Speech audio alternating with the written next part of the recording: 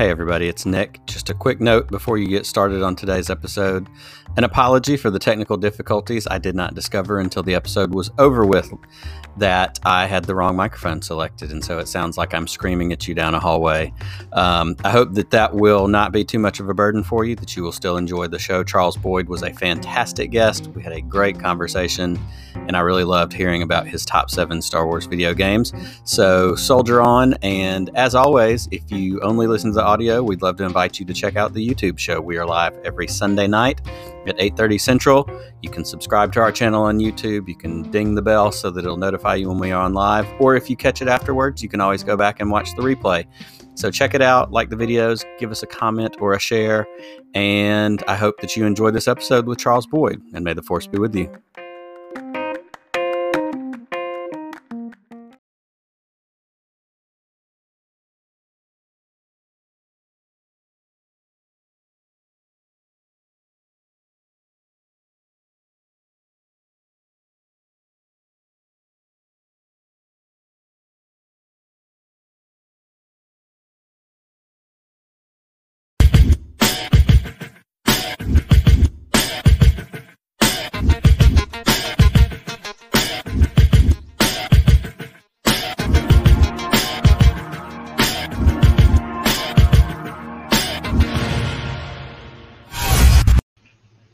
Grace, peace, and welcome to Podcast of the Wills, a podcast that treats Star Wars like a sacred text.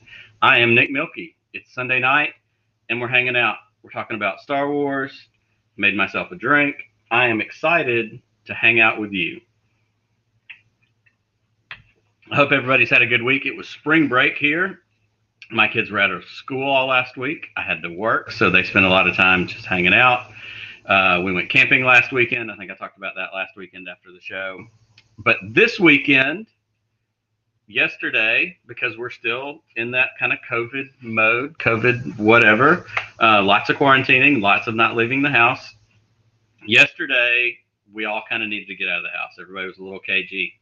And so we decided, let's ride to one of the towns nearby and hit up a bunch of thrift stores and flea markets and some of that kind of stuff. And I always love the opportunity to do that.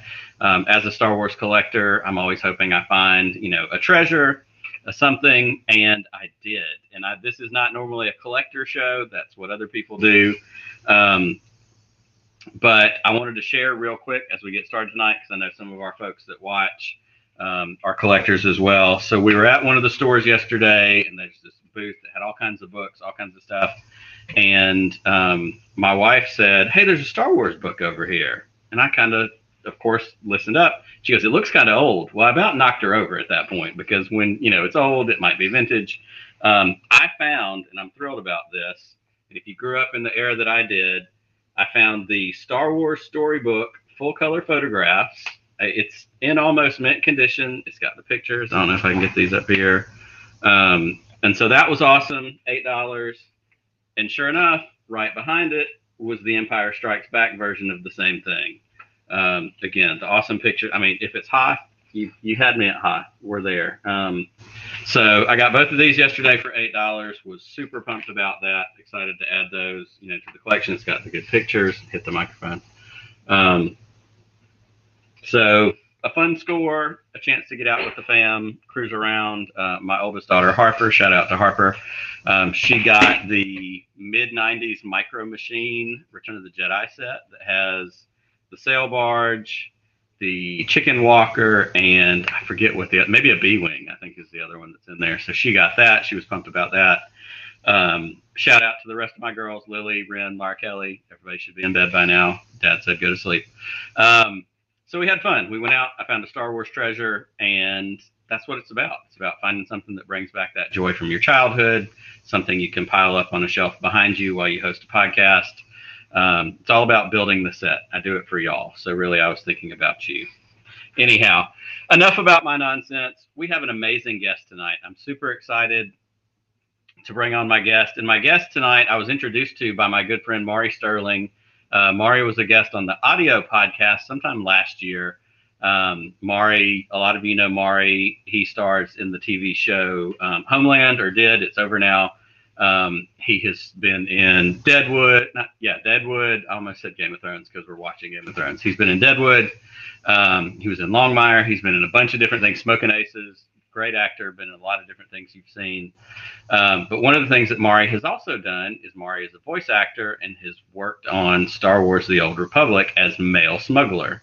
I posted that picture on Twitter a while back of one of the characters that I think is Mail Smuggler. But my guest tonight is Charles Boyd. And Charles Boyd is the creative director for Star Wars: The Old Republic, working at BioWare. BioWare makes lots of great video games. And Charles, in particular, is in charge of Star Wars: The Old Republic. I'm thrilled to bring him on tonight. So I'm going to go ahead and get him in the show so we can talk to him. Charles, welcome to the podcast of The Wills. Thanks, man. Really, really excited to be here. We are thrilled to have you. It is a treat to talk to you, to hear your Star Wars story, which we'll get into in a minute, to hear about Star Wars: The Old Republic. Are you having a good Sunday night? Yeah, so far so good. We had really nice weather here today. I had the window open, which is always a treat here in Austin. I only got another month or so of that before it's not here. I totally understand. Well, we're thrilled to have you on. I really do appreciate it. You do so much, and we're going to get into that a little bit as we start out. But I love to start with my guest and hear your Star Wars origin story. How did you come to Star Wars? What era of Star Wars did you grow up in? Tell us a little bit about how Charles found Star Wars. Yeah, I mean, I don't know that there even is a me finding it, because it was just around my whole life, right? Like, I was born in the early 80s, so I did not get to see any of the original trilogy in the theater, but we had the toys. My older brother had all the toys. They had found a whole bunch at a garage sale once and just cashed in. And so, of course, I made them then hunt for even more of the toys because I was even more into it than he was. So I just, we had them on questionably legal Betamax tapes growing up, and then eventually bought VHS versions when they were available. And then I think we might have had the laser discs too. At least the first one. I can't remember if we had all three. Anyway, yeah. And then so, one of my weekend activities as I got older would be, looking through the classified ads in the newspaper with my dad, looking for someone selling old Star Wars toys. We eventually found a guy who had like a storage unit that it was like some back alley deal where you'd go find him and then he'd open it up and it was just paradise in there. It was like the wall behind you. It was just all the old toys that, absolutely. We had a bunch of the old booklets at the time, and so I kind of knew of ones that I didn't have that I always wanted, and yeah, it was Willy Wonka, man. And then from there, playing all the video games and stuff, and then eventually, I think I was in middle school maybe when the special editions started coming out, and then Phantom Menace, I was in high school, and maybe those finished up right around the time I finished college, and then that's when I went to work. That's awesome. I totally feel you. And I'm probably just a couple years older than you. I was born in 78. And so same thing. I say all the time, like, there's never been a time in my life where I didn't have Star Wars. Like, it came out in 77. I came out in 78. It's always been here. And that was just it. And so I grew up with it, and I had some of the toys. I didn't have nearly as many of the toys as I wanted. And I say this all the time. A lot of He-Man, and I had some of the Ghostbusters toys. Oh, yeah. Those things. Oh, they were great. And now, like everything else, they're getting all the re-releases and the remakes. But it was such a key part of growing up, and the little bit, the dumb stuff, like you said, whether it was looking for a yard sale or an ad in the paper where somebody was selling stuff, or even for me, like, we had twin size beds and they didn't have footboards on them.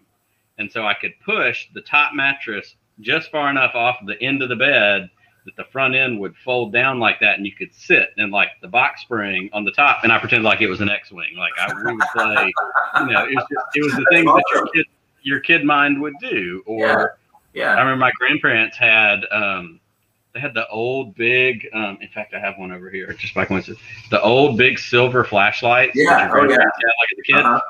It was a lightsaber. Oh, 100%. Yeah.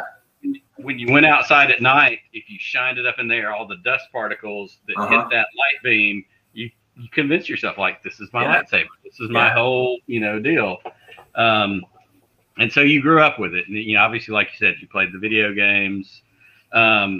and you came up through the prequels. You were in high school through college with the prequels, and then you said, you pretty much went to work from there. So tell us about that. Tell us about working. Did you start out doing what you're doing now and work your way through? Give us a little bit of that background. Yeah, so basically, I had very fortunate timing. I graduated University of Texas here in Austin in 2006, okay. Right when they were starting to build BioWare Austin, and it was a Penny Arcade comic that mentioned it. That's the first time I learned about it. It's an online web comic, and so I immediately rushed to the website and looked it up, and I was like, oh, I knew I wanted to be in games, but I loved BioWare games, but I never really considered that I could work at BioWare because I knew they were up in Edmonton, Canada. That's where their main office was, and I wasn't really looking to move that far. So I was really excited because like, oh, these are the coolest games. I love them, and kind of what could I possibly apply for? What could I remotely be qualified to do? And they were hiring writers. They were hiring a bunch. And, I'd always loved storylines and imagining characters and stuff. I remember like the first time I found a Star Wars book in the bookstore that wasn't, one of the movies. It was one of the Timothy Zahn trilogy, the original. And that just blew my mind. And so I was always into, that kind of, when you're a kid, you kind of make up your own stories with all the action figures and stuff. Absolutely. Absolutely. With your flashlight, like you said. Anyway, but creating your own stories in Star Wars was always something that I liked, and so of course, at the time, no one knew for sure that that's what BioWare Austin was going to build, but everyone guessed it. It's pretty much a well-kept secret in the universe. So I don't think they actually even officially announced it for another 4 or 5 years. So I had to, when I got hired and worked there, for years, I had to pretend like people didn't know what I was doing when they'd ask me. But yeah, so I started out as a writer, writing storylines for the game. The first storyline, the one that I did at the time, was the Trooper class storyline. So everything you see if you start out as a Trooper in the game, all the first storylines you play through were all me. 15 years ago. It's one of the fun things about an online game like that. Everyone still gets to see the first thing you wrote all the way up to the newest thing. Well, and it's really impressive to me too. And I will give a little disclaimer up front. I have never played Star Wars: The Old Republic, so it's something I need to do. It's something, especially now that I've had you on, and as much as I love Star Wars, and we were talking before we came on air. I've been playing Star Wars Bounty Hunters on PlayStation because you can get it through whatever the PlayStation subscription service is. But I need to play Old Republic as well because it is like, as I've mentioned it to other people, they're like, oh my gosh, like, it stands out for them. Like it is a big deal. But something that you said stood out to me too is you said, those first storylines that you wrote 15 years ago, like this game has been around. Like it's got a longevity to it, which I think is really impressive. Yeah, we're coming up on our 10th anniversary of being live this coming December. So it's really, really exciting. I feel like I'm on a big deal. Like a TV show, right? Like how many TV shows get 10 seasons, that's super thrilling to be able to tell these long stories and have That's really cool. So you started out writing, you wrote that first Troopers component. And, kind of where did you progress from there? Because obviously you're the creative director now, so you just kind of worked your way through different storylines and. Yeah, pretty much. I wrote other stuff as well that, they really liked my work on the Troopers. So they kind of gave me other things to do along the way, various flashpoints, which are like multiplayer dungeons and just a variety of pieces. And then as we moved on, some staff left and the things shifted around a bit, and at that point I was the most senior writer person, so I got to be the lead writer. So that was right around the time. It was between our first expansion and our second.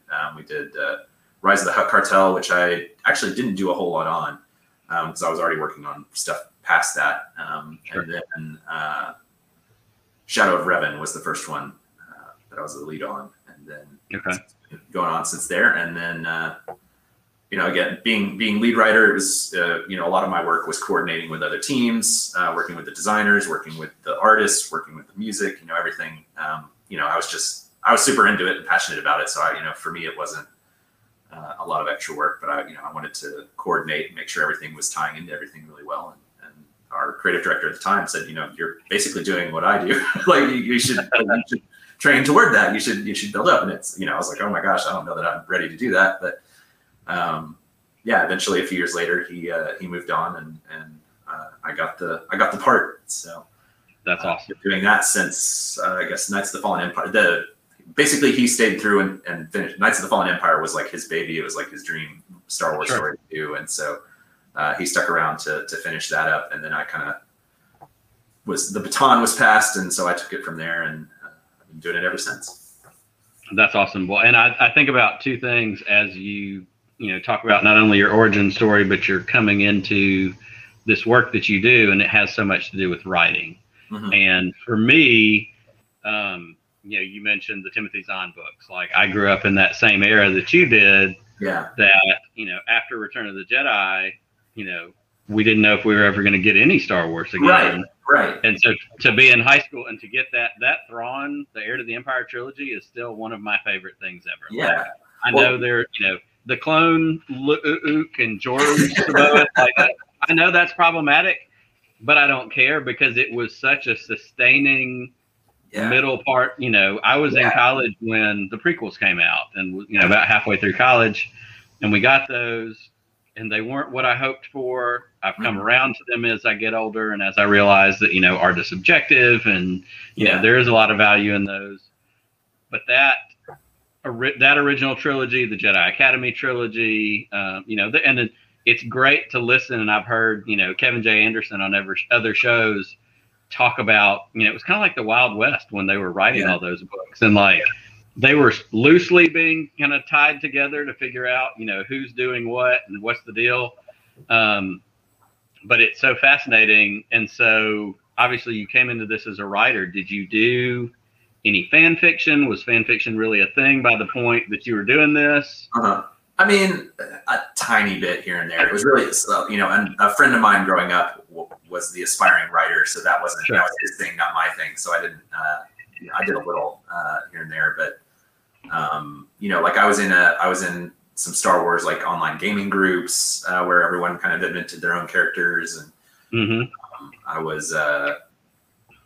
It's something I was always doing with with my friends, even when we were little, right? Is we were kind of creating our own kind of stories, and hunting down all of the, what did they call it? Did they call it a dictionary or an encyclopedia? I can't remember. It was like yay thick. In the 93 or 94, I think. I forget. Like that was Wikipedia back then, right? Like you didn't have that. No, we didn't at all. And I think that's so interesting too, because what we did have on, a couple of, we had those books that we've talked about. We've, any of the, what's now the Legends, the old EU, whatever we called it, we had those, and that gave us some stuff. But something else that I don't have experience with, but of course have read about and heard about over the years, is like the West End games. Yes. Those kind of role-playing games that gave names to certain characters that we had either seen in passing in a movie. What we do now, everything gets a name and a backstory and, whatever. But like our Wikipedia was West End Games, and the diction kind of, the word of mouth version of, a Wikipedia. Or it's really fascinating that we still managed to, the big we content was created, or characters were created, or these other things that were propagated along the way, some of which we see now. Yeah. Well, and it's something I think people, maybe don't realize or take for granted is maybe too strong a word, but, there were so many years between the original trilogy and the prequels, and even so many years after the prequels, where people were just creating tons and tons of supporting content, right? Like, we had 20 years of old original trilogy stuff being fleshed out and everything. The original trilogy explains almost nothing about itself, right? Like, they don't tell you how hyperspace works. They don't tell you what the government is. Like, they just go. and you know, that the movies are that way, but then, you know, years and years and years of reference books and Western game stuff, which I love, by the way. I don't mean to separate them too much. No. You know, like that was part of what inspired me so much, right? Is getting, just like the movies, it was like, here's this cool little detail and here's this cool little detail, and they kind of feed into each other and they inspire ideas and stories and stuff. But you know, there were so many years of that you kind of forget that none of the movies really do a lot to explain themselves. And so I feel like, especially like recent ones come out, people are like, but they didn't tell me how this worked. And I'm like, but they didn't tell you back then how it worked. Give it another 20 years, everything, every detail, every character will be explained. And that begs such an interesting fandom question that I think is one of, you know, it's complicated by social media. It's complicated by the internet. The things that, again, we got Star Wars in 1977. And the first thing that we see on the screen is it says episode 4. Right. It doesn't say 1. Like, we got the story already going on, and nobody blinked an eye. Yeah. Nobody, you know, like the one passing line from Obi-Wan talking to Luke in his hut on Tatooine where he says, I served with your father in the Clone Wars. Like, and then all of a sudden that becomes, you know, years down the road, that becomes a show and all these other things that it's interesting to me that we feel like we have to know everything. And it takes a little bit of maybe putting it out. Maybe it takes a little bit of the joy away from it to feel like I have to know every single, like, yes, I want to know. I'm a sucker. Honestly, I'd rather know more. Yeah. I'd rather know more behind the scenes. Like, how did this happen? How did this get made as a movie, as a game, as a whatever? But like, we feel, maybe the problem is we feel it's owed to us to know every single detail and backstory. And we, on our podcast, when Mandalorian episodes were dropping every week, that was like 8 weeks of guaranteed content, because every Friday around midday, we'd do a show and talk about what did we like, what was our least favorite part. You know, we had this little list that we did, and I thought it was so interesting in like the Ahsoka episode. Yeah. Because Ahsoka just shows up. Yeah. And if you're a fan like you and I are, you know who Ahsoka is. But like my dad, who introduced me to Star Wars in the 70s and 80s, right, and hasn't really paid attention to it since then, was like, I really like that Jedi with the 2 lightsabers. Yeah. But there wasn't, and there's a part of me that feels I don't know anything else. It's just like, oh, that was neat.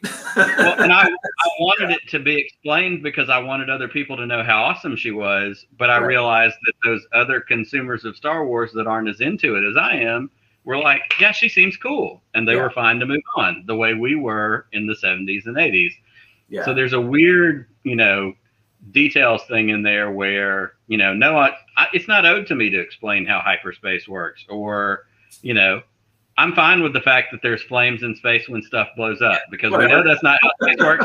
But it looks cool, and that's what I'm here for. Like, everything moves like we're in World War II for whatever reason. Like, I don't know. Right. Just go with it. You know, it's supposed to be fun, and yes, you can go deep on it, and yes, we can dig into it. And I love doing that. But yeah, it's also good to keep that perspective, I think. That's right. You know, and there's nothing more fun than sitting around with your buddies with a beer and going, what if they did this? Or, you know, the challenge, and I think the biggest thing, and this is what I'm, you know, about to use as our transition out, is the problems with things like social media and the internet is it gives an opportunity for somebody to be mad about something that we're going, really? Do we need to be mad about a Star Wars movie that we have no control over? Yeah. My go-to line is, if it makes you mad, you should probably get out. Like, you know, yes, I wish they had done things differently, but it doesn't make me mad. And if it did, I need to reprioritize and figure out what I'm doing here. Yeah. Yeah. It's meant to be a fun, crazy space adventure. Like, you know, have feelings. That's right. Sure. We're all passionate. Like they say, it's a story about space wizards for kids. I mean, you know, George Lucas goes out of his way many times to say, I made these movies for kids. So 40 almost 3-year-old me needs to just enjoy it and get over it. Well, I want to talk about something else before we get to our list, which is, you have a great Star Wars origin story, much like mine. You grew up with it. It was always there. You have this awesome job working on Star Wars video games, which, you know, again, if we're writing the dream for a Star Wars fan, you're right there in the middle of it. Yeah. Yeah. But you are a cosplayer and costume creator. And so I see these awesome helmets on the shelf behind you. I shared out some of your Instagram pics earlier in the week on Twitter. But talk about that, because to me that's a very fascinating thing. And I said to you before we got online, I don't cosplay, but if I did, it would be General Kenobi from the Clone Wars. Yeah. I feel like I need to figure that out. But tell us a little bit about that. We were talking earlier, you've got a 3D printer thing happening right now, but not only, it's not like you went and bought these, like you built these costumes. And to me, that's so fascinating. Tell us about that. Yeah. So, me and my wife, we went to Ren Fair all the time, and we love Halloween. So like dressing up and making costumes and stuff was something we already did a bit anyway.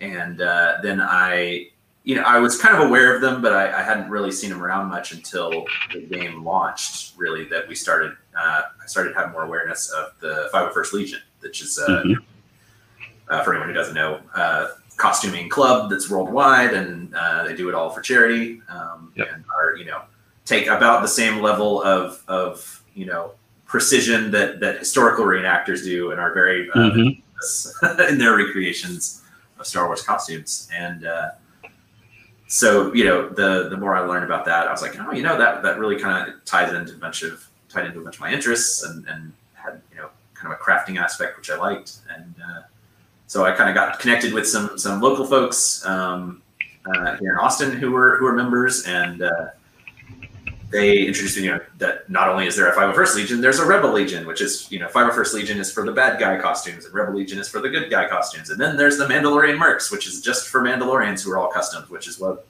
all these are from. And so just over time, I just gradually made costumes for all three, because I loved, I think the very first one I made was a Havoc Trooper from Star Wars: The Old Republic, because, that was my background and what I had tied into most. And then the next one was a classic Stormtrooper, TK, as the 501st calls it, like TK 421, which still lives in my living room now. I like to say I've been working out a lot, and that's why it doesn't quite fit anymore. It's not 10 years older or whatever. Anyway, but it's totally legit.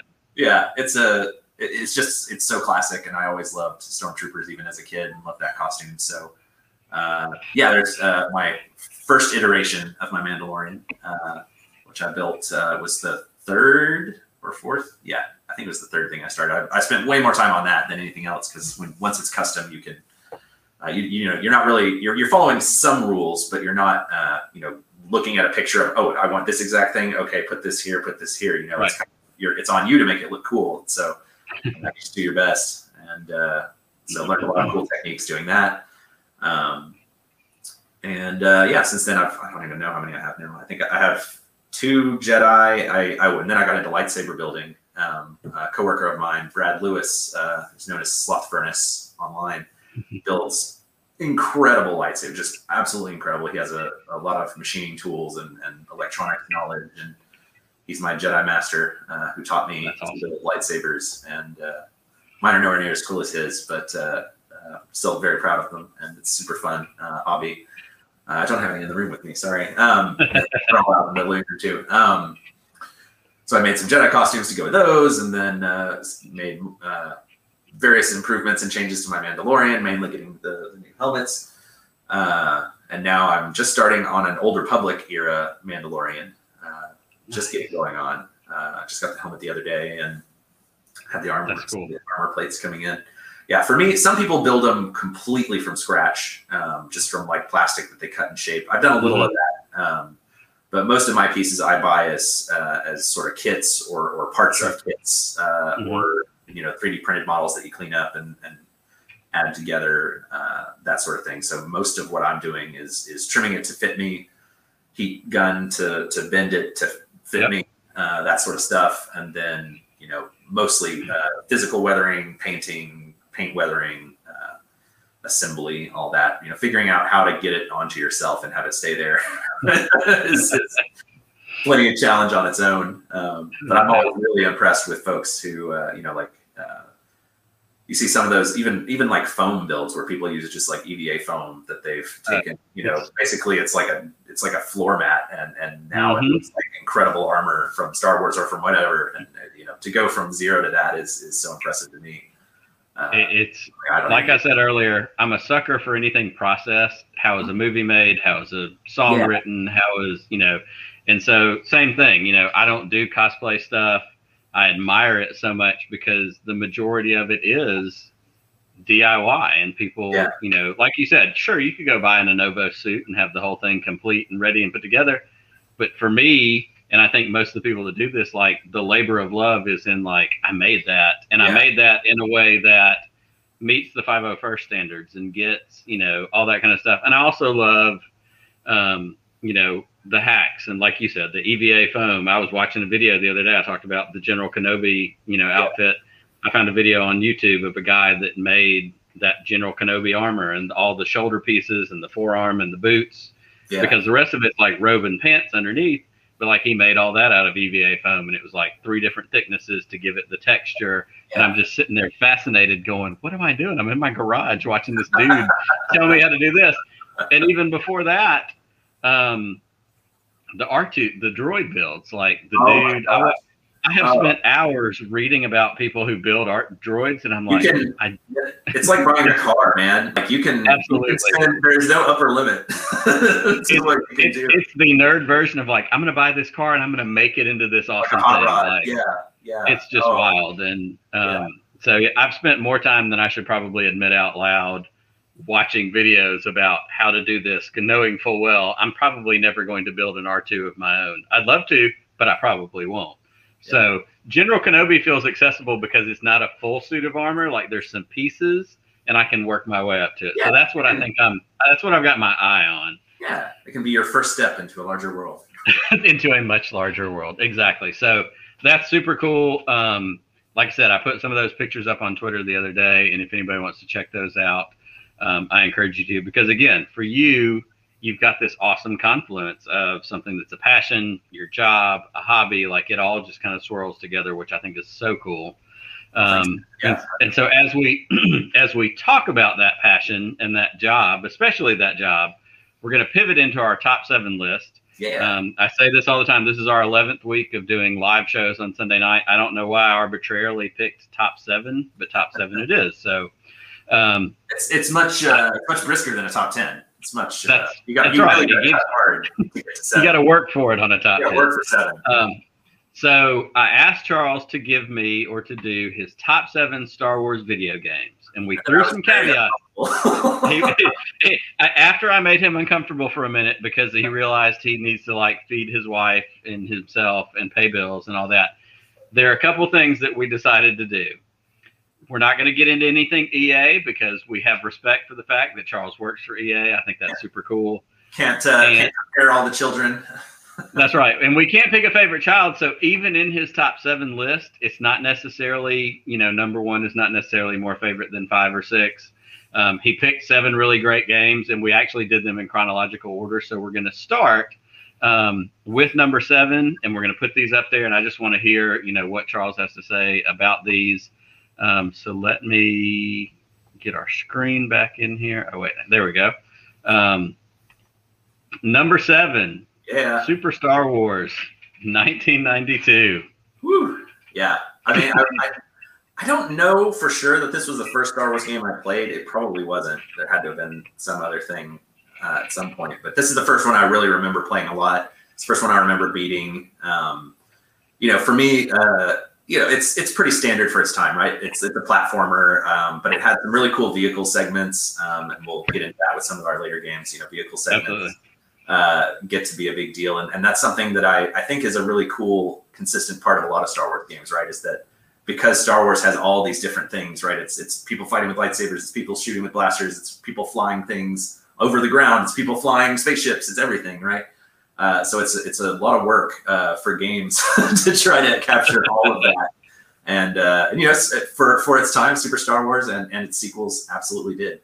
It was also really cool because, and again, not that this was unique to it, but it had you play different characters on different levels, and they each had different abilities and different things they can do. And up to the point where I think Super Return of the Jedi, you even played it as like Wicket, the Ewok, for a couple of levels. It was pretty cool amount of variety and stuff you could do. It was a fun one for sure. The first time I mean, it's like 2nd or 3rd grade, and you blow up the Death Star for the first time, which of course now probably 50 games is what you do, but you know, it's good. It's a special moment. Well, no doubt. And it makes me think of, because you talk about, this may not have been the first game you played, but it was certainly close to it. Mm-hmm. I remember, and I wish, I've had more of these moments lately than I probably would like to admit, but I've had I remember a specific part of a memory, but Yes. I don't know where it was. I don't know. I just remember this thing happened at this point or whatever Yeah. it was. And for me, I remember that Star Wars console arcade that you could sit. They recently redid it with the 1-Up, and I Yeah. don't have it. I wish I did, but I remember as a kid being somewhere and sit. It was like Aladdin's Castle or Diamond Gems, one of these arcades inside a mall. Yeah. Sitting inside that thing and holding that yoke with those two handles and that wireframe video graphics of the trench run. That was everything I ever wanted in my life up to that point. Yeah.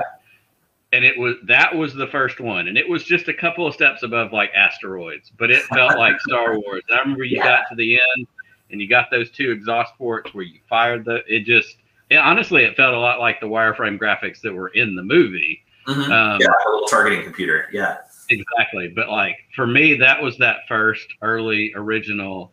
I'll say this about Super Star Wars. I don't remember if I played it when it was out in the 90s, but I downloaded it recently also on that PlayStation Network thing.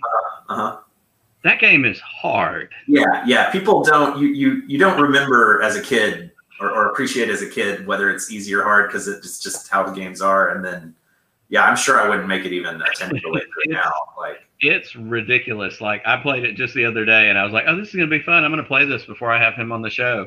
And I got a couple minutes in. In fact, shout out to my friends David and Timothy at the As Father and Son podcast. They have done this just a couple weeks ago. There was their 1 or 2 year anniversary and they played this game.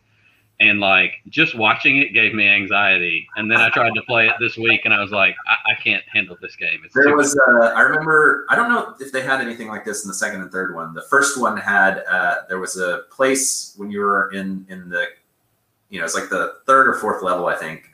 You were on your way to Obi-Wan's house. There was a cliff. And if you knew the right spot, you could jump off the cliff and then land on a much, much lower cliff right before the part where you died. And then there was just a room full of 1-Ups. And so you could just do that over and over. Yeah. I'm sure that was the only way I ever made it through. I seriously played for 12 minutes on the first level and I had to stop because I needed to go outside and get some fresh air. It stressed me out. I don't know. We do have at least one mission in Old Republic, but probably until The Mandalorian, this is probably the game with the most Jawa killing of anything in the Star Wars universe. Well, you got to get that anywhere you can. Right. You got to get that anywhere you can. So that's an excellent entry into this list. And the next one, and we're going to talk about this probably at length for a minute because I know this is a big deal for a lot of people. Shadows of the Empire, 1996. I didn't realize that it was that far back. Yeah. 96 is 2 years ago. Yeah, not good at math, but when I saw this when I was getting ready for this week, I thought, holy crap, 1996, that was a while ago. But by all means, Shadows of the Empire. Yeah, so kind of in between, there were a few other games I remember, like Rebel Assault, I think, and stuff. But Shadows of the Empire was the next one that really stuck with me in a major way. It was, and it wasn't just a game, right? We were talking about this a little before. Shadows of the Empire was kind of, again, I didn't work there at the time, so this is as a fan, this is not insider knowledge. And I've seen it described this way in books and stuff. It was the movie without a movie. It almost felt like it was a test run for all of their processes for merchandising and games and comics and everything, because the prequels came out at the time. It felt like a long time after this. When in 1996, we had no idea that we were going to get a new Star Wars movie 3 years later. That was inconceivable. And so it was the closest thing for someone our age to that hype of getting a new Star Wars movie, because there was a game, there was a comic, there was a book, there was a soundtrack, there were toys. Everything that you would get with a movie came with this thing. And yeah, this was one of the first, I think, titles on the N64, which as a spoiled child, I was lucky enough to get that year. My poor dad, who was on the couch with me when I blew up the Death Star in Super Star Wars, went out, and I have no idea how hard he had to fight to get this thing for me, but God bless him, he did. And yeah, man, I played it so much. And this, again, kind of like Super Star Wars, this was another one with a mix of different types of gameplay. I think probably the most memorable part for most people is actually probably the Hoth, the Battle of Hoth level at the very beginning, where you're in the snow speeder. So it was the first one, I think. If it wasn't the first one ever, it was definitely the first one to do it well in 3D. So you really got the feel of firing your tow cable and going around the AT-ATs and tripping them and everything. And it was just a really fun experience. And then the rest of it, you're mostly running around on foot and shooting stuff, which was okay for the time. It was perfectly good, but probably not as memorable for that part.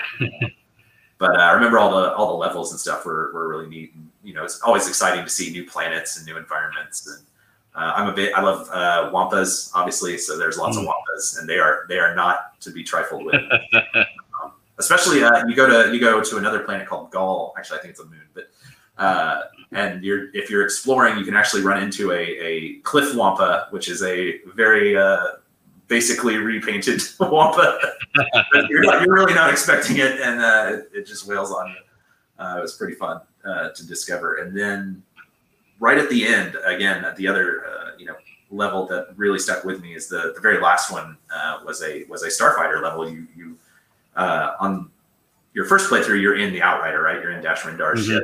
You're fighting TIE fighters and Shizor's Star Vipers, and you're blowing up his Skyhook space station and all that. And it's super cool. And then eventually, it must have been in like Nintendo Power or something, there were cheat codes that would let you switch, and you could fly as an X-Wing or as a TIE fighter. And man, I just spent so many hours just switching around playing fighters, because the level would just go forever unless you beat it. So you could basically just dogfight endlessly. And it was just so fun for the time. And I felt like that was definitely the rehearsal for another game that we'll talk about here in a minute. But absolutely, those parts really stuck with me about Shadows of the Empire. Oh, no doubt. Well, and you hit on it a little bit earlier, and I mentioned this to you before we got started. I'm going to put the link to it in the show notes after we get done. But I went back to YouTube yesterday and today, just looking at some of the video footage from the games that we were talking about tonight. I'm familiar with them. And I found, and there's like an hour and 20 or 25 minute documentary all about Shadows of the Empire. And I'm going to put the link up in the show notes for people to check out. But it really was great, because they talk about what you said earlier, which it was really the first test for not only like what could some sequels look like, but also like they talk a lot about multimedia projects. Yes. Yes. There were comic books, there was the video game, there was the novel, there was the soundtrack, which it's a great soundtrack, by the way. I think it's on Spotify right now. 100%. It's my buddy Andy. Shout out to Andy from Hollow Chronicles. He has it on vinyl. Oh, nice. Yeah. Like, it really was this all-consuming environment, and the toys, and that was the other thing. And they get into all the different aspects. John Knowles is in the documentary a bunch, talking about the design of the video game, the 3D aspects of the video game. Yeah, it's pretty advanced at the time. Well, and at the point that they were developing it in this documentary, N64 was not out yet, and so yeah, the developers had to figure out the control, and so they put up this picture, and it's a wooden box. Have you heard this? Oh, no, I was going to say, and if anyone out there has never seen what an N64 controller looks like, no human could have predicted that that's what it would have looked like until they got one. It's super weird. So they tell this story about how there's this wooden box with 2 holes in it, and they had to put their hands in it to grab the control to use it, because they weren't allowed to see it yet. Oh my God, what? Like, it's that whole like protect the technology and the don't let it leak, and like it was this whole deal. It's fascinating. It really is a neat documentary. I can't wait to finish it. But it's so neat to see, like you said, like we said, the multimedia aspect of every little bit of it. And they talk about the design choices, like with the Outrider. Yeah. There's some elements of it that feel like the Falcon, that offset canopy or cockpit. Right. It's got the little. And then they said, yeah, that's right. And then they said, well, is it going to be like the B-wing? Is it going to rotate? And they said, no, it's not going to rotate. But then when the toy came out, the toy has like this cantilevered section where it flips out. And so, again, a little bit of the Wild West of the 90s. Like, let's just do some stuff. Let's see what sticks. Let's see what doesn't. Yeah. But Shadows of the Empire, no doubt, set a lot of stuff in motion that would even become, the things that we see now. Of course, we don't have Shizor and Kanan, but we have the Feline. I don't know if they've ever called him by name. I forget, but they all over Clone Wars. That's right. So it really is fascinating, and I think that Shadows of the Empire created laid a lot of groundwork for what was going to be to come, which is what we kind of alluded to. Yeah, like there were the Skyhook stations. There's the Black Sun's in our game even. Black Sun, that was a big part of it.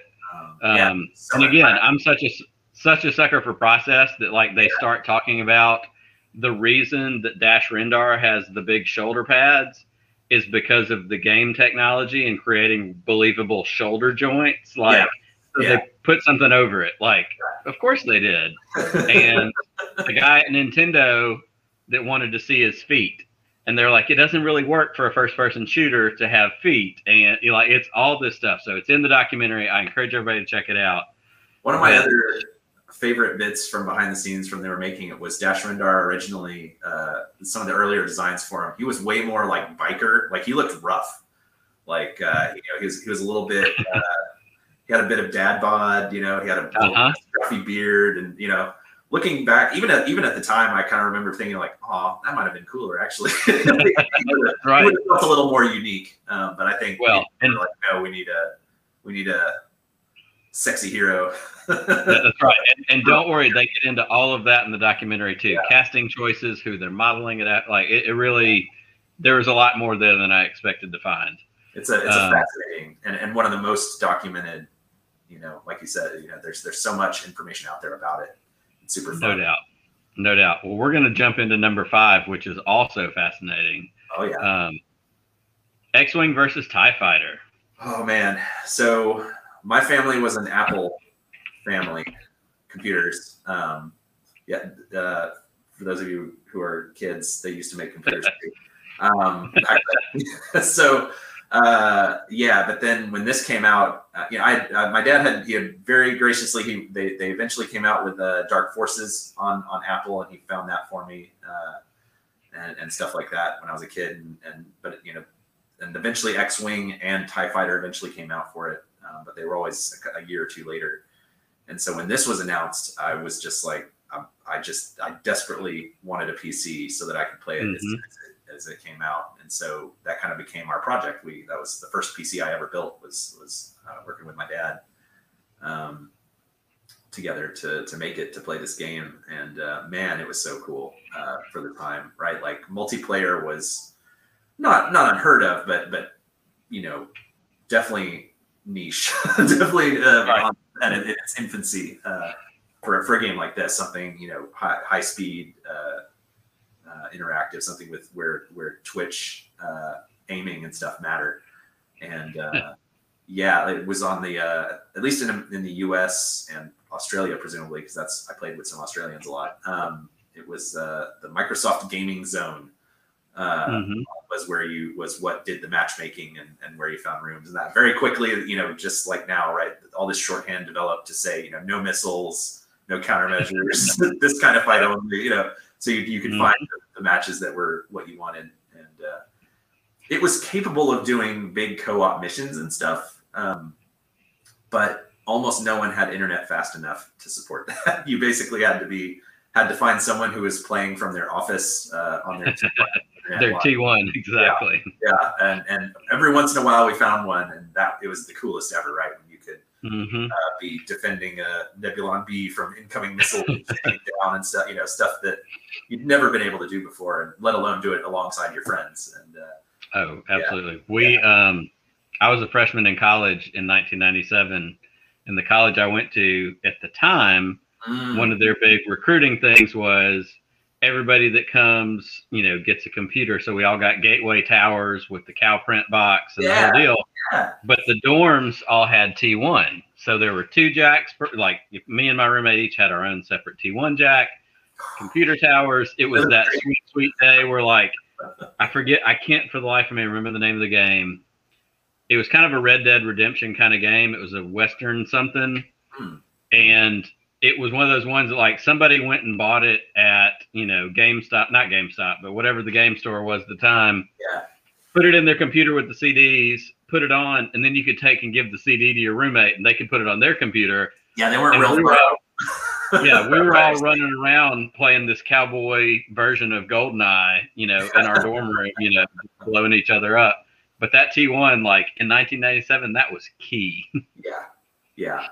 It was honestly like, we had, I think we had 56.6 by this point, which was fast for home internet. Yes.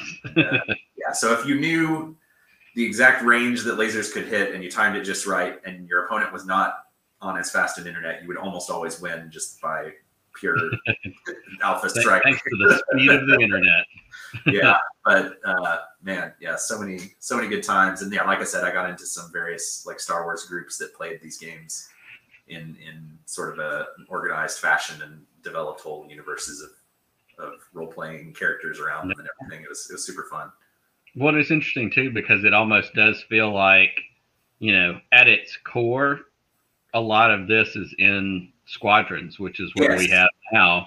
The ability to do more finely tuned, I was watching again one of the YouTube videos of the X-Wing versus TIE Fighter footage, and it was loading up and it was all this stuff, and the messages are coming up on screen that says your TIE Fighter doesn't have shields and you don't, this and that. Like, I could feel the guts of Squadrons in a lot of that. 100%. Like, again, I didn't put them on the list, but I was so excited for Squadrons, and I really loved it because I was such a fan of this game and X-Wing Alliance that followed. And those did not feel like I was not sure how they were going to make something that was pretty niche back in the day and isn't really a popular genre now, and is very fiddly and complex, and that's like the appeal of it, right? Like, I want to be able to adjust my shields, the percentage of power to my guns, and then angle the shields, and then it's very complicated, and I was super impressed with that team. I didn't work on it at all, so I don't get any credit, but I was just really impressed with the job they did of modernizing it in a way. No doubt. Still have that feeling. It doesn't feel any less complex, but it just feels better. It's really cool. And even to take, the stair steps, you go from X-Wing versus TIE Fighter, you have the flying stuff in Battlefront and Battlefront 2. Then even to then improve upon those to go to Squadrons, because I've told this story and I said it to you before we came online. I just got a PlayStation 4 a couple months ago. So I've been playing catch up on all these games I've missed out on. So to do the, story modes in Battlefront 2 and the flying missions there, and then to almost concurrently then jump into Squadrons, I'm like, whoa, wait, like it's a more fine-tuned version of that. But it really is kind of the evolution of those flying games, especially. It's always interesting when you have games like Shadows of the Empire, Super Star Wars, right, that try to do a little of everything versus something like this where it's just like, nope, we are 100% or Squadrons, right? Like, we are 100% this and this only, and it lets you go to a certain depth. And then again, following on to this, X-Wing Alliance did so much. That just had every ship that existed almost in the expanded universe at that time. Like, so many, stuff that you'd only seen in West End Games books or mentioned in novels but never shown. It was just really, really cool. And that's awesome. It was very immersive for the time. Oh, for sure. Well, let's jump to number 4, because there's lots of good stuff still to come. We're only halfway there. We've got this guy, Dark Forces 2, Jedi Knight. Kyle Katarn, the Star Wars Chuck Norris. I'm not sure if Kyle Katarn is the reason that I always wanted a beard and then eventually grew one, but we'll say that it is. It seems legit. We will declare that canon for Charles's backstory.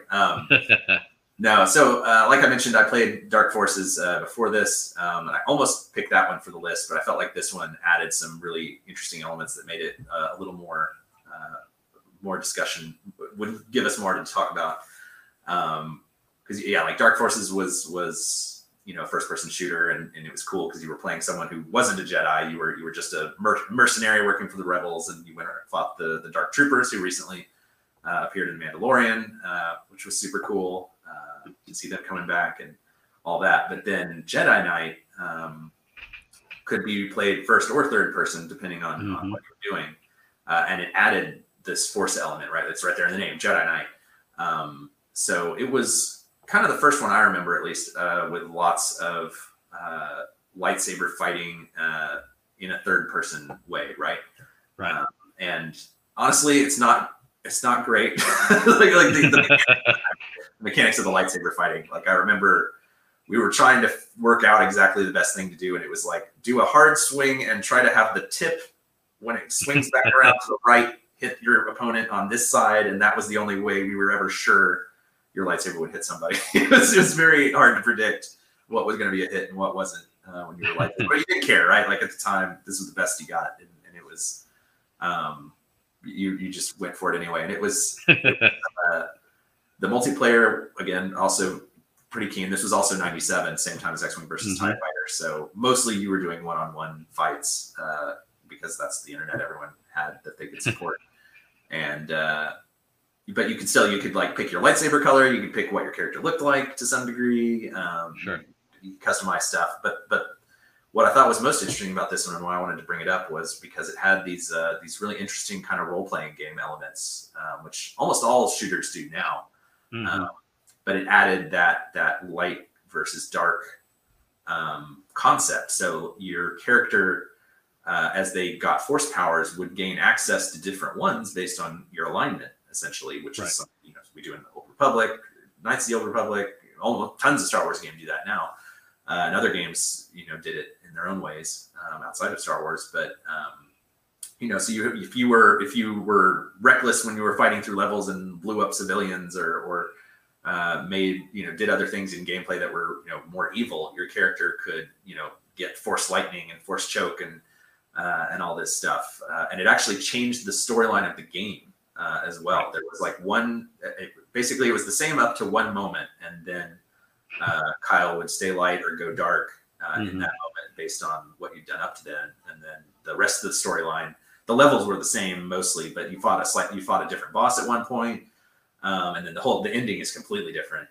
Kyle becomes like the emperor of the universe, of course, and wears all black as you do.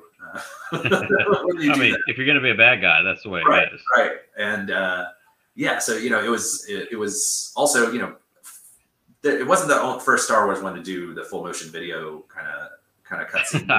I was just going to bring that up. Rebel Assault did that earlier. No offense, the Jedi Knight did them much better. they were still movie quality, but they were much stronger. And when you're a Star Wars fan in 1997 and there hasn't been a new Star Wars movie your entire life, getting that was that was pretty darn good for the time. Oh, no doubt. And that actually brings up a really good point, because as I was watching these clips on YouTube, and somebody had listed like a full 3-hour playthrough of this. Yeah. And I pulled it up, and this is one of the ones I've never played. I had no connection to it at all. I knew who Kyle Katarn was, of course. But when it started with those cutscenes, because I can totally understand in 1997 how that would have been like, gosh, this is really great, and this is awesome, and whatever.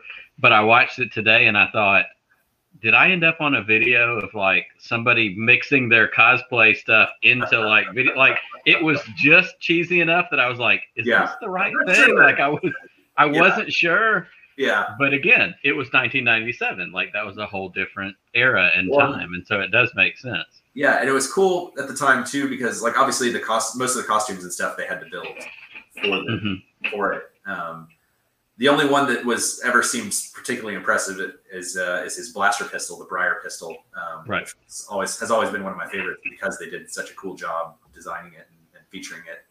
But other other things, like other blasters that characters would pull in that, they were actually ones from the movies. You could tell, and it was like, oh man, it's if you were a dork about that, I was. Yeah. Super cool. And like one of the strongest memories I had was, right in that very first one, they go to your first level is Nar Shaddaa. And it does this kind of swooping camera move in through the streets, and it's just this, it's like Coruscant, right? It's a all city planet. There's freighters and things flying everywhere. It's all dark and kind of moody and stuff. And like as a teenager kid, whatever at the time, like that was just the coolest thing ever. I loved Nar Shaddaa. Nar Shaddaa became one of my favorite places because of this game. And later on Old Republic, I found out that one of the guys I worked with there made that. Like he worked at LucasArts at the time and had made that sequence. And I was like, oh man, that was like the most amazing thing to me, and I loved it. And he was like, oh, I hate it. I never want to see it again. It's garbage. Now it's terrible. It's like you're saying, it's funny how our standards change, and when you see something, it makes a big difference. Well, and it's that thing we say all the time: did it age well, or did it not age well, or whatever. I think it still did age well. It was just one of those, like, I had to pause for a moment and go, wait, what? Yeah. It's a product of its time. It's fun. Absolutely. What else did we have? Oh yeah, well yeah. One of the other really interesting things, I spent more time on this game doing it. X-Wing versus TIE Fighter had it too, and I forget, maybe even the older X-Wing games at TIE Fighter. Eventually had mod tools or people figured out how to change things in the games, and that for me was a big inspiration. Like that was a big part of what eventually made me want to make games for a living, was when I learned how to like tinker with things in these games, and that people eventually were making whole levels and new characters and new weapons and stuff. Particularly, and I played tons of them in Jedi Knight, and made I didn't make anything that grand or anything. Sure. But, knowing that was possible and experiencing it was something that was really inspiring to me. So it was a big part. That's really great. Yeah. Well, let's jump on to number 3, because we've still got some more good stuff coming. Rogue Squadron. Yes. Yeah. 98. Yeah. So this to me was the game that, again, I wasn't there. I have no idea, but I feel like somebody played the snowspeeder part and the end level of Shadows of the Empire and said, these were awesome if we made a whole game of this. And that's what Rogue Squadron and its sequels are. They're more arcade. You still have some precision controls over your ship and things, especially depending on which ship you're flying. It's not X-Wing versus TIE Fighter where you're in the cockpit fiddling with every little thing. And the missions are just tremendously more like complex and exciting, right? Like there's just so much going on, and the cover really tells you exactly what you're in for. It's just tons of exciting action.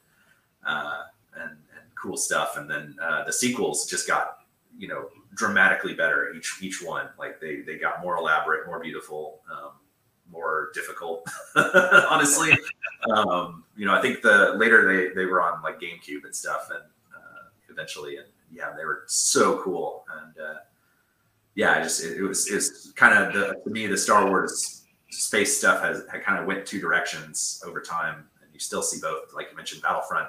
To me, the Battlefront space stuff is more like Rogue Squadron versus Squadrons, which is more like X-Wing versus TIE Fighter and has the more sim angle. And both are valid. Both are cool.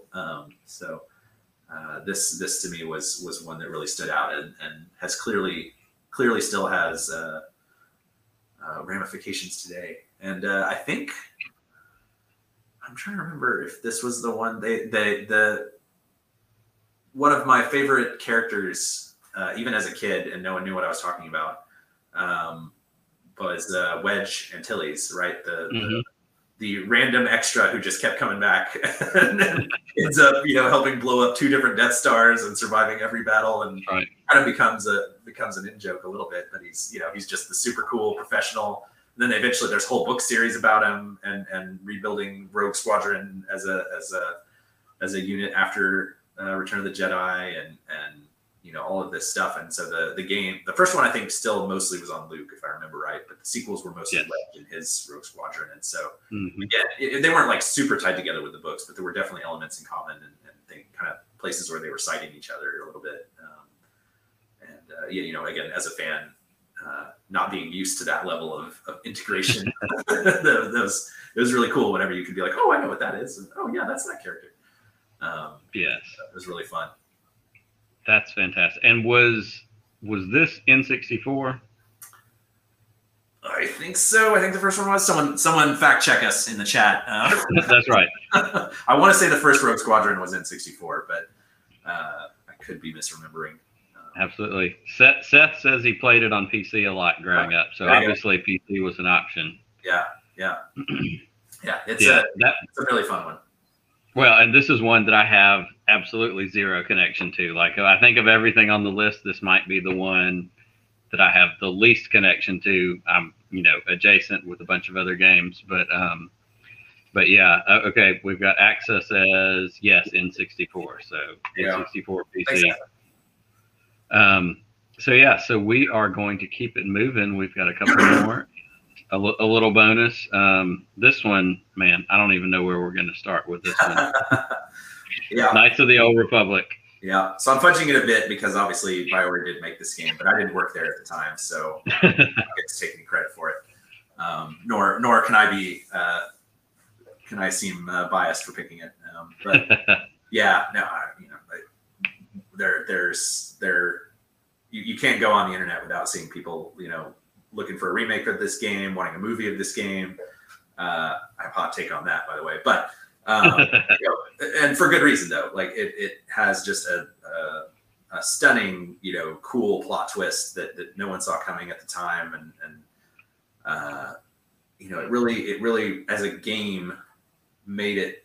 Obviously, like Dark Forces, Jedi Knight had literal cinematics, but this game felt cinematic in an interesting way, like especially in the moments when you're having dialogues with other characters and making decisions, and it has the light dark choices that branch the story just in a much more complex way than before, but it's obviously an evolution of that. And yeah, the simple things that seem simple now in retrospect, like just going to a letterbox and font choice and stuff, but yeah, man, it just sucks you in and doesn't let go. And it was another what I think was a very smart move for them to do at the time. Instead of trying to make a game set during any of the movies, because this was right around when the prequels started to come out. This was 2003, so it was right around Attack of the Clones, right? Wasn't that? Yes. Was that 02 or 03? I think it was 02. Yeah, whatever. Someone shall tell us. And it was, they even told me sometime there was, at one point there was talk about doing a storyline that had to do with clones, and someone at Lucasfilm just told them no clones. And they said, well, what? And they're like, just don't do clones. And then just trust me on this. A couple months later, this was when it was in development. So, no one knew that was the next movie. And then Attack of the Clones trailer came out, and like, oh, okay. I guess that's why I couldn't do clones. But yeah, so many memorable characters. Honestly, pretty much all of them are. They're all cool. HK-47 is still the standard by which misanthropic droids are judged. Of course. And for me, what I love about Revan in particular was that there was no defined Revan. Like Revan was you. That was the twist. Right. And that's my hot take on a movie is like, I would actually rather Revan never get a defined gender or appearance at all. Like only ever have the mask on, their voice is processed or whatever, so you can't tell. Like what's awesome about games in general and this game in particular is that it is your character, it is your experience. It's you are projecting yourself into it. It's creating a Star Wars story around you. And so when we, even in Old Republic, we use the default Revan that was chosen. But if I had my druthers, I would actually rather it were just always up to the player who and what Revan were like. And then just, Revan should be like Yoda or something. Like you almost never have a movie about Yoda or a show. There are a few episodes of Clone Wars that are about Yoda. Yoda mostly just shows up and just is awesome, and then moves on, and then the other characters are just left dealing with it, right? Like that's absolutely that's the way to use Revan. But anyway, that's my hot take. If they tell me that's a whole movie and it's about Revan, I'll be there day one. Let's not kid ourselves. No question. Well, and that's again of the different games that you've had on these lists or on this list. Knights of the Old Republic was one of the ones that I had always heard about. Never played it, didn't know anything about it really, other than like, oh yeah, everybody talks about that, and it was always kind of in the back of my mind. And then 4 or 5 years ago, whenever it was, I started playing on my phone, because we play everything on our phones now. Star Wars Galaxy of Heroes. Yeah. The little turn-based, whatever. And that's where HK shows up and Bastila shows up and like all these characters that I'm like, okay, that's a cool robot. And then at some point I was like, oh, those are from Knights of the Old Republic. So last year sometime, I found out that Knights of the Old Republic is available to play on the iPhone. Yep. I'm sure there are better ways to do it, but I was like, I have to. Like, this is one of those things I feel like I owe it to my fandom to do and try. So I played it for a while.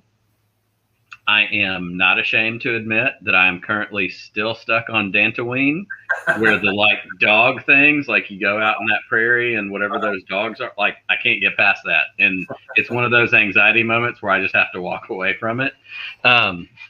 So I knew the twist, so it didn't spoil it. I'm sorry. No.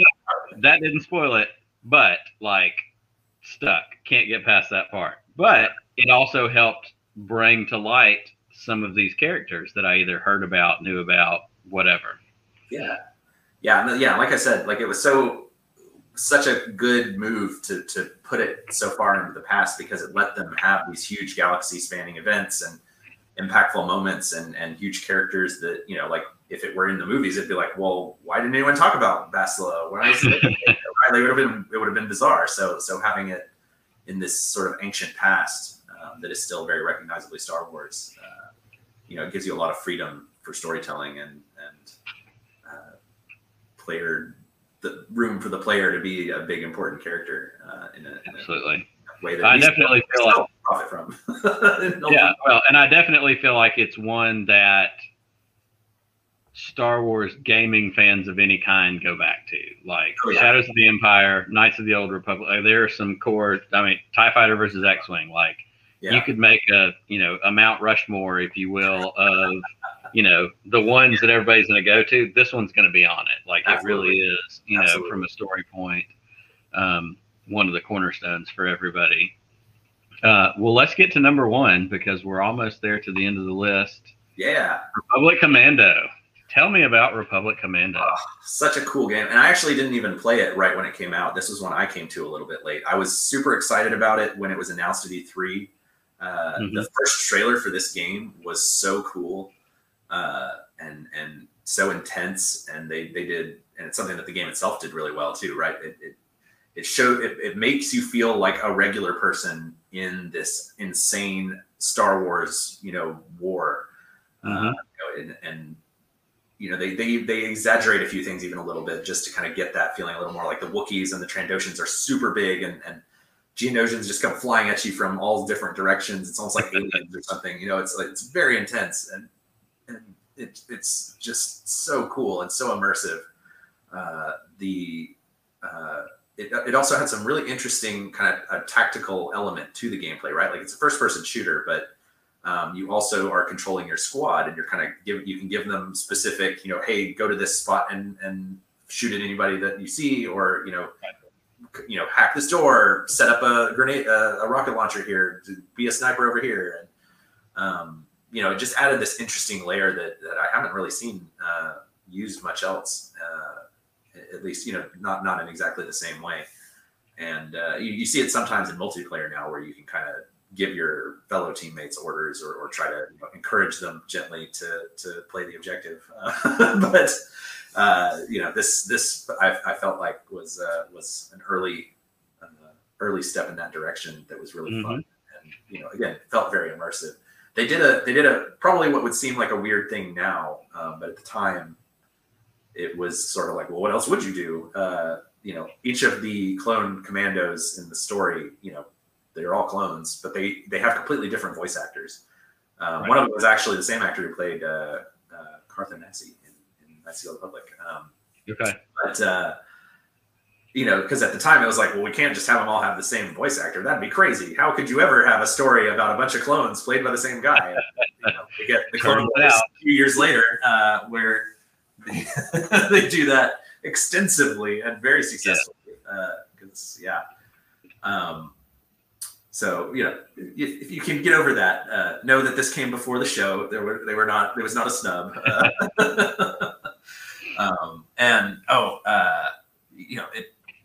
The guns and stuff, like it even brought in a couple that were similar to some of the older ones that I loved from Dark Forces and Jedi Knight, and then later Jedi Academy as well, which really perfected the lightsaber fighting. But I almost tried to find that place for that on the list too. But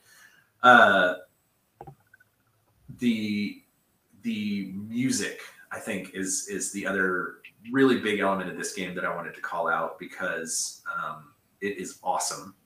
Mm-hmm. I really wish this one was on Spotify. I think you can still buy it in various places, and people have it on YouTube. Not to encourage, but I don't know if that's piracy or not. I'm not a lawyer, but right. Anyway, it is an awesome soundtrack, and it's really notable for inventing the Mandalorian language, Mandoa. Mm-hmm. The composer for this game actually composed a ton of the music for our game for Old Republic. Okay. Jesse Harlan.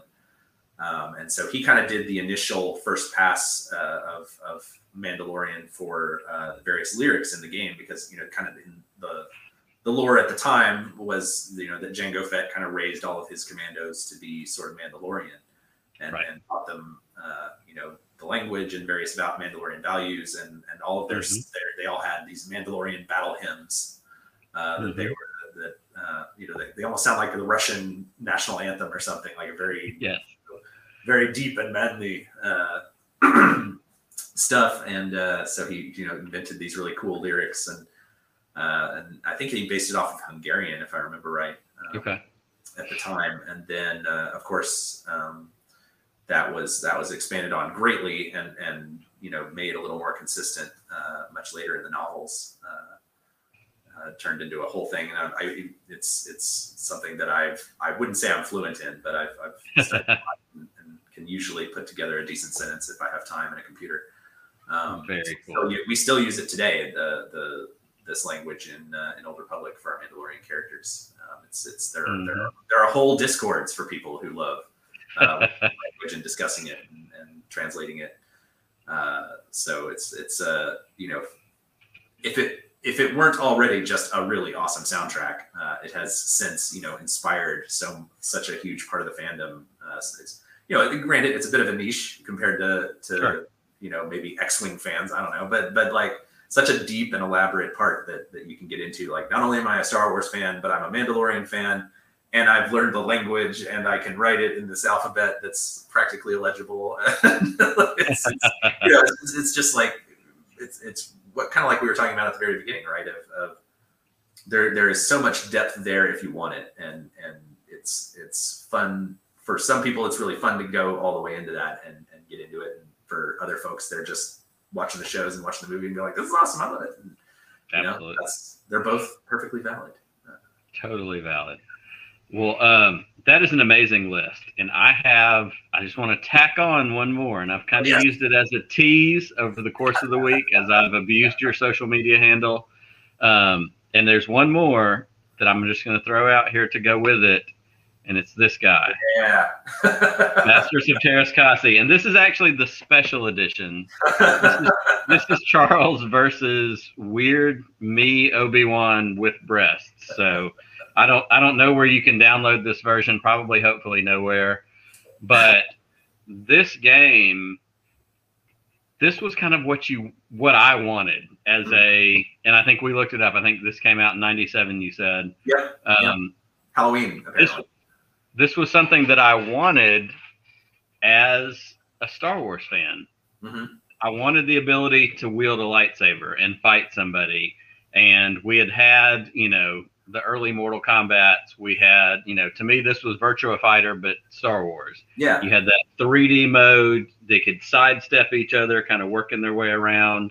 If you knocked them out of the ring, and you just had that. And you had the different versions of Leia. You had the slave Leia. You had the, was there a Bouche Leia in there? I can't remember. I think so.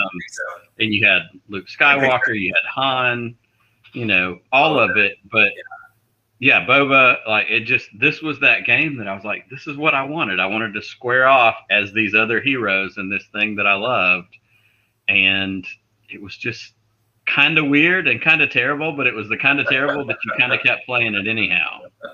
Yeah, it was and there are so many other games that we didn't even talk about, right? But it definitely felt like in the 90s and even a little bit into the 2000s, there was a lot of like, what if we made a Star Wars game that was this kind of game? What if we made a Star Wars game that was this kind of game? And sometimes you get Pod Racer where it's really awesome, and sometimes you get Masters of Terrascasi, but that's okay. That's the thing. It's still memorable though, right? Like it introduces this idea of an in-universe martial art, which if you're I love kung fu movies and martial arts movies and stuff, so it has stuck with me the entire time just because of that. And no doubt. Like the lady character on the cover, I think she got like the most insane backstory later, where she was like thousands of years old and all of a sudden like had been frozen or something. I forget. Anyway, it's super elaborate. But like, yeah, even elements like this that are, maybe seemed at the time like a lesser entry, perhaps, because it's Star Wars, because every little detail can feed into some other detail. No doubt. And the classic example of that, the classic example of that is you get to Solo, and Kira takes down the guards on Kessel in that room, and they're like, "What was that?" She was like, "That was Terrascasi." Yeah. Everybody freaked out when we heard her say that. Yeah, and yeah, I mean, I have such vivid memories of playing it like at a friend's house late at night. We'd have sleepovers, and yeah, like you said, just like circling around each other, trying to beat the stuff out of each other with all these different, doing like what Han Solo versus Darth Vader or whatever, like matchup that couldn't possibly have made sense. We were like, let's see. The Gamorrean guard with the axe. Yes, yeah. I feel like there were some hidden characters too, and I'm trying to remember what they were, but I can't remember. But yeah. Just such a it was a good such one. A unique take. Such a totally you wouldn't think someone would say Star Wars fighting game, and then it would get greenlit, and it did. It came out. And now we need that new version. We need that remake. We need a, dare I say it, like an Injustice version. I don't know that I want to see them ripping each other's heads off, but it doesn't need to be. We could still bring it. We could still bring the game engine into something new and fun. And the quality of graphics and mechanics, right? Like absolutely, that'd be fantastic. Fighting experience. Yeah. No doubt at all. Well, Charles, this has been a fantastic list. I saw this right before we got started, and I also have to highlight this just for a moment. I have my Star Wars NES in the box. Bought it on eBay. One of those good scores. That's awesome. Speaking of games that's kind of a pain in the butt to play, that one's about like Super Star Wars. Yeah. In fact, my funny story that goes with that is a couple of years ago, we had an 8-bit Nintendo that somebody had given us, original one. We were playing different games, and of course, I bought that on eBay, and it worked. So I was playing it and getting into it. And my oldest daughter, Harper, who loves Star Wars, she was like, I want to play. So she started playing it. And in one of the early versions, and it kind of, to me, in my mind, kind of had that same thing as like the Ninja Turtles NES game. Like you go down the sewer, crawl down the ladder, start doing the, whatever. Yeah. But my child at the time, she was probably 8 or 9, and she was playing it, and she kept getting frustrated, and I heard her just being mad in the other room. And so I came in, and I was like, baby, what's the problem? She goes, this game would be fun. It's just those damn rats. I just was like, this is my kid. She's lost it over a Star Wars game. So that's that quality parenting done right. But this has been such a fun chat. I loved your list. I loved getting to hear about, your Star Wars origins, the work you're doing with Old Republic, the cosplay stuff. Like I said, that's inspiring to me because I see you doing that. I see other folks doing that kind of stuff. And I just look at it and go, that's something else I need to get into. Like I need another hobby, but it really is cool. Tell us this as we get ready to wrap up. Where can people find you online? What do you have? Is there anything that Old Republic's got coming up that you can talk about? Is there new stuff? Plug some stuff. Tell us what you got going on. Sure. Yeah. I mean, I'm on Twitter. I think you shared my handle earlier. It's just at Charles_Boyd, I think. Let's hope that sends you the right one. There we go.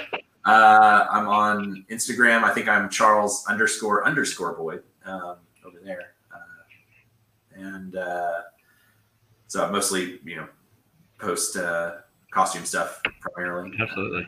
And for as far as Old Republic goes, we actually have a new update coming out soon. TM, the specific release date hasn't been announced, but it's actually on our test server now. So if anyone's already playing the game and wants to jump in and check out the upcoming stuff, they can. It's actually going to Dantooine. It's in the place where you're stuck now in Old Republic.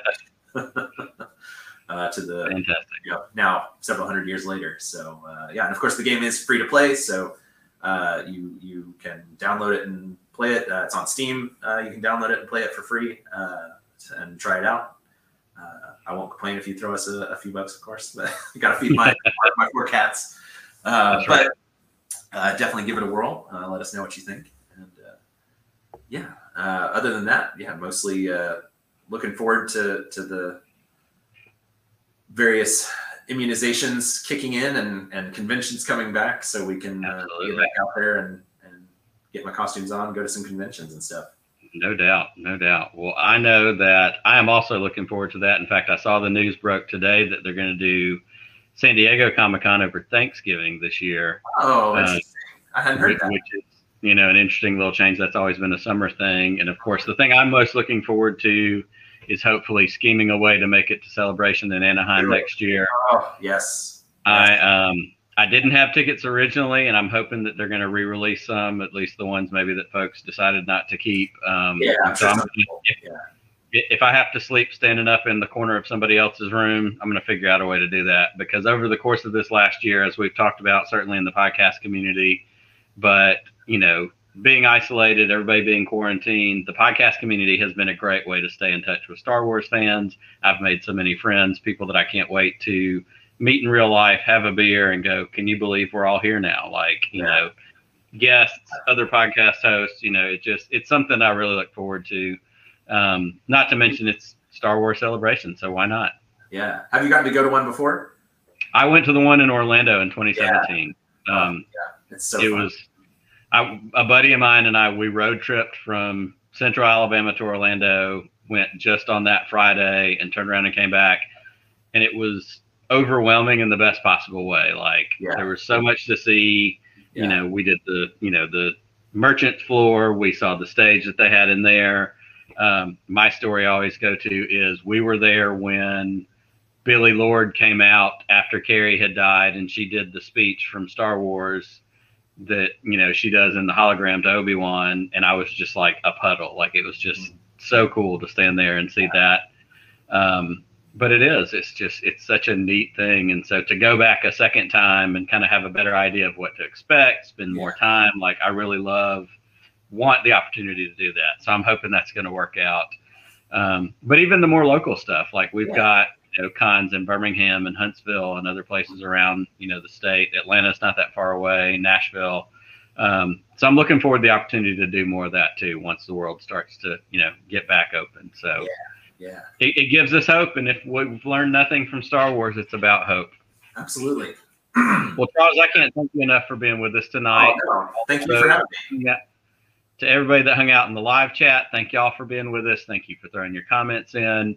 If you're listening on the audio, we hope that you enjoyed hearing this. I hope you enjoy still without the visuals. There's still great stuff to hear in the conversation. Follow us on Twitter at WillsPod. Go find our YouTube channel. We'd love to add your subscribes there.